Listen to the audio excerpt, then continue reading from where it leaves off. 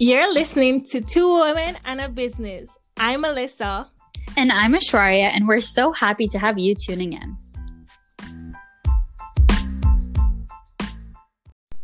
Hi, everyone. Welcome back. It's a new season, new topics, people coming in, talking about their experience in different industries.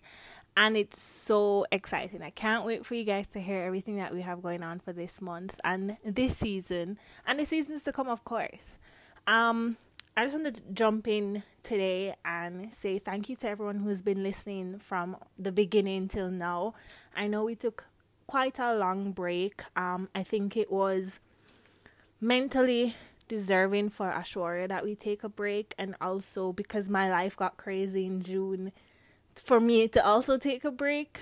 But I'm back. Ashwarya still wanna stay on the break for a little bit.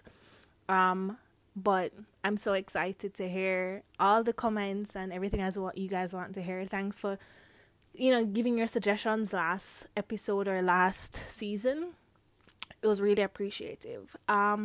So this episode I want to talk about undervaluing. When I say undervaluing, I want to talk about undervaluing yourself, because I feel like I do it a lot. I feel like I still do it, I don't believe that I am as good as I think I am. And I feel like a lot of people, or I'm not as good as people think I am. So I don't believe in myself. And because of that, I feel like I undervalue my abilities and my capabilities and what I can do, what I can't do, and my overall price. So little backstory. I living in Jamaica, I always feel like as a chef, you don't make enough money. You don't make enough money to survive, and I feel like you have to work 48 hours just to make ends meet, which is very unfair. And of course, it goes across the board. A lot of people in different industries feel the same way. So for the longest time, I always undervalued myself, when employers would call me in and for an interview and everything and go, so what's your price? I'd always say what I thought was good for my daily living, but really and truly it wasn't. It wasn't sufficient to pay the bills. It wasn't sufficient to pay groceries, pay for house maintenance, pay for my daily needs, and then also pay for my car maintenance. So I have a 7+ year old car that, I kid you not, I can fix something today and drive out of the auto shop, and by the next day there's another noise. And of course, I'm going to just turn the music up, because who wants to hear a noise after you've just fixed one issue with your car? So yeah, and then in Jamaica, a lot of cars are like, their car parts are expensive. So I have a Subaru, and kid you not, car parts are so expensive. Like it's almost like paying a medical bill, and I just can't believe it. So yes, I always undervaluing myself. And last month, someone asked me if I could come down and help them with their hotel, and of course I was debating it. I didn't like a lot of things that was going on, but I still said, let me help out any way I could. And I wrote the contract because, of course, it was my consulting services they wanted. And I wrote my own contract. And at first, they weren't really taking me serious. And I think at that point, I should have just, cut all ties. But I really wanted to try and do one last hurrah before I left Jamaica. So I wrote on the contract a certain price, which of course was higher than what normal employers would have paid me. And I got so excited. I was like, yeah, I'm finally going to get what I deserve and everything. And my significant other saw the amount, and he was like, babe, no, I think you're worth 3 times, triple, quadruple, so much more than this, and I think you're undervaluing yourself. And I was in denial because I looked at it and I was like, the price that I'm even writing down on this paper, this is so much more than what I'm normally used to getting. So in my eyes, I didn't think I was undervaluing myself. If anything, I feel like I was overvaluing myself. I feel like I put a price out there a little too high that could have caused me to not get the deal. And he's like, no, just trust me, raise the price, you won't regret it. So of course, raise the price and hand the guy the consultant contract, and he looked at it and he's like, well, I can only find this amount in the budget to pay you out of, so I'm gonna have to, of course, ball down the price. And of course it still was higher than what I had initially written, and I was amazed. I was like, someone's really willing to pay me this much to fix their food and beverage department. And at that moment I realized that the level of work that I give out, the level of work that I can do, comes at a cost, and it comes at a very high cost, because I put hours upon hours up of reading and researching into my work, and that all comes at a cost. Your time comes at a cost. The gas you drive to go to these people's facilities or institutions or workplaces come at a cost. And if you constantly undervalue yourself and then fight to make ends meet, you'll never actually make ends meet. And if you hear rain in the background, we are currently in Jamaica going through a tropical storm, Elsa. So if you hear the rain, welcome, Elsa.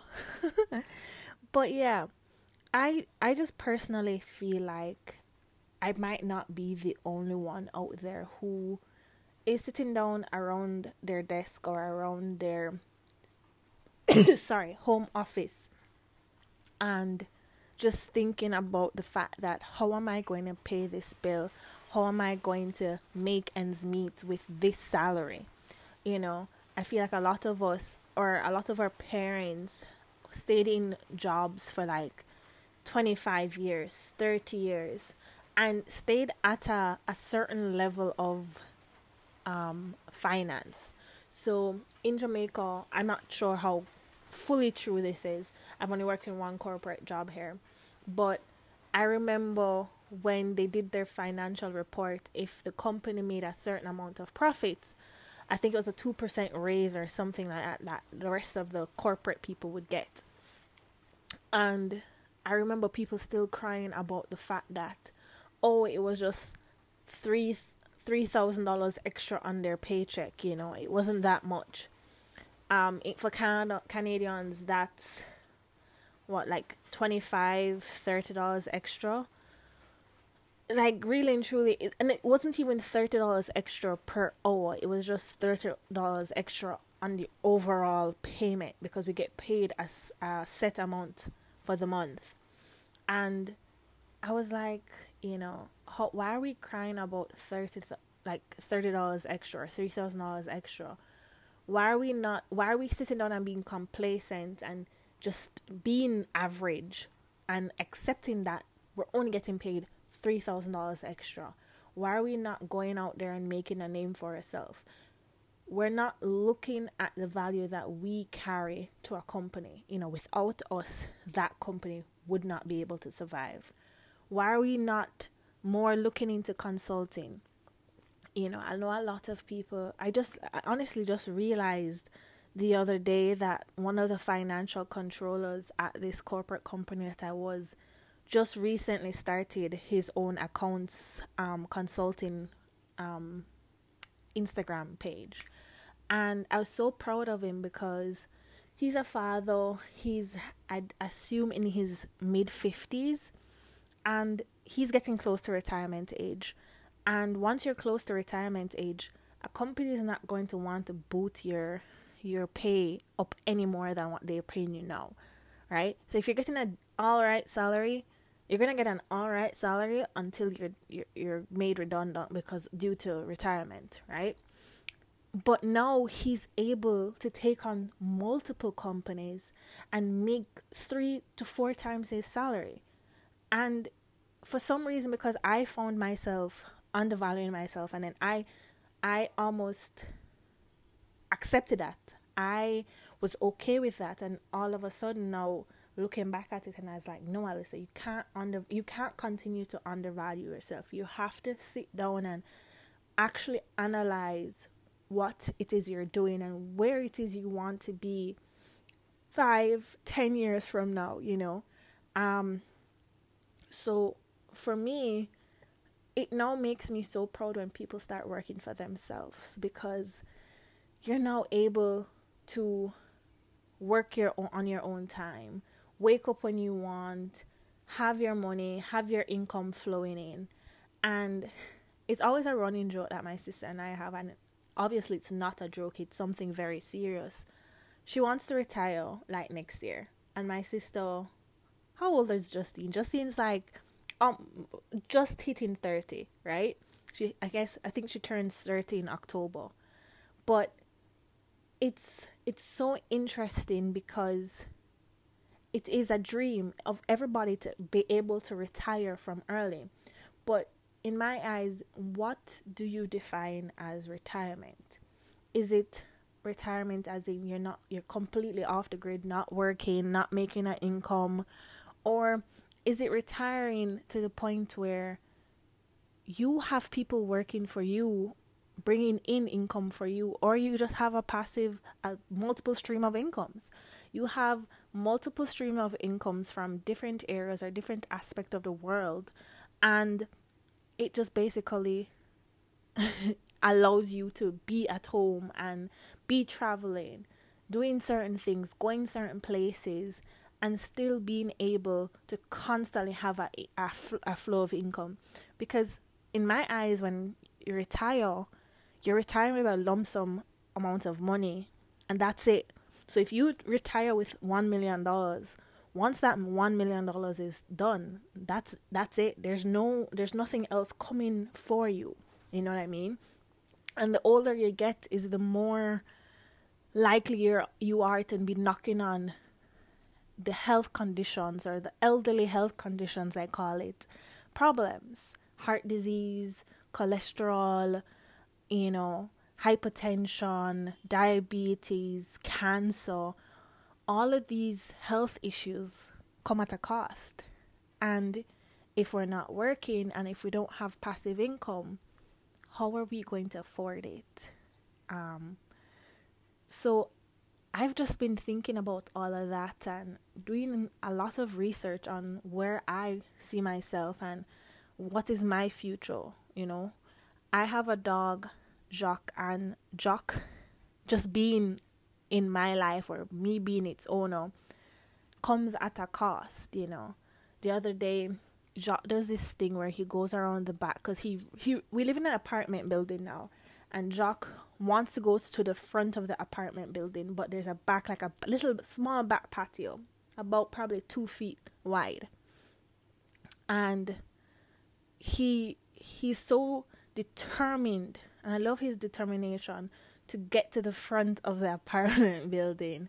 And what he does is, so the back of our apartment buildings have, of course, they have dividers that block off each apartment. However, dividers cannot be actually physically locked because of a fire risk. So what happens now is Jacques has now learned how to push the gate open.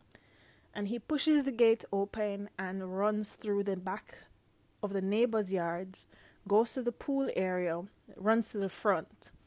And he'll be out there for a little bit, and once he's ready to come back in, he'll walk back to the front of the door and he'll just do one single bark.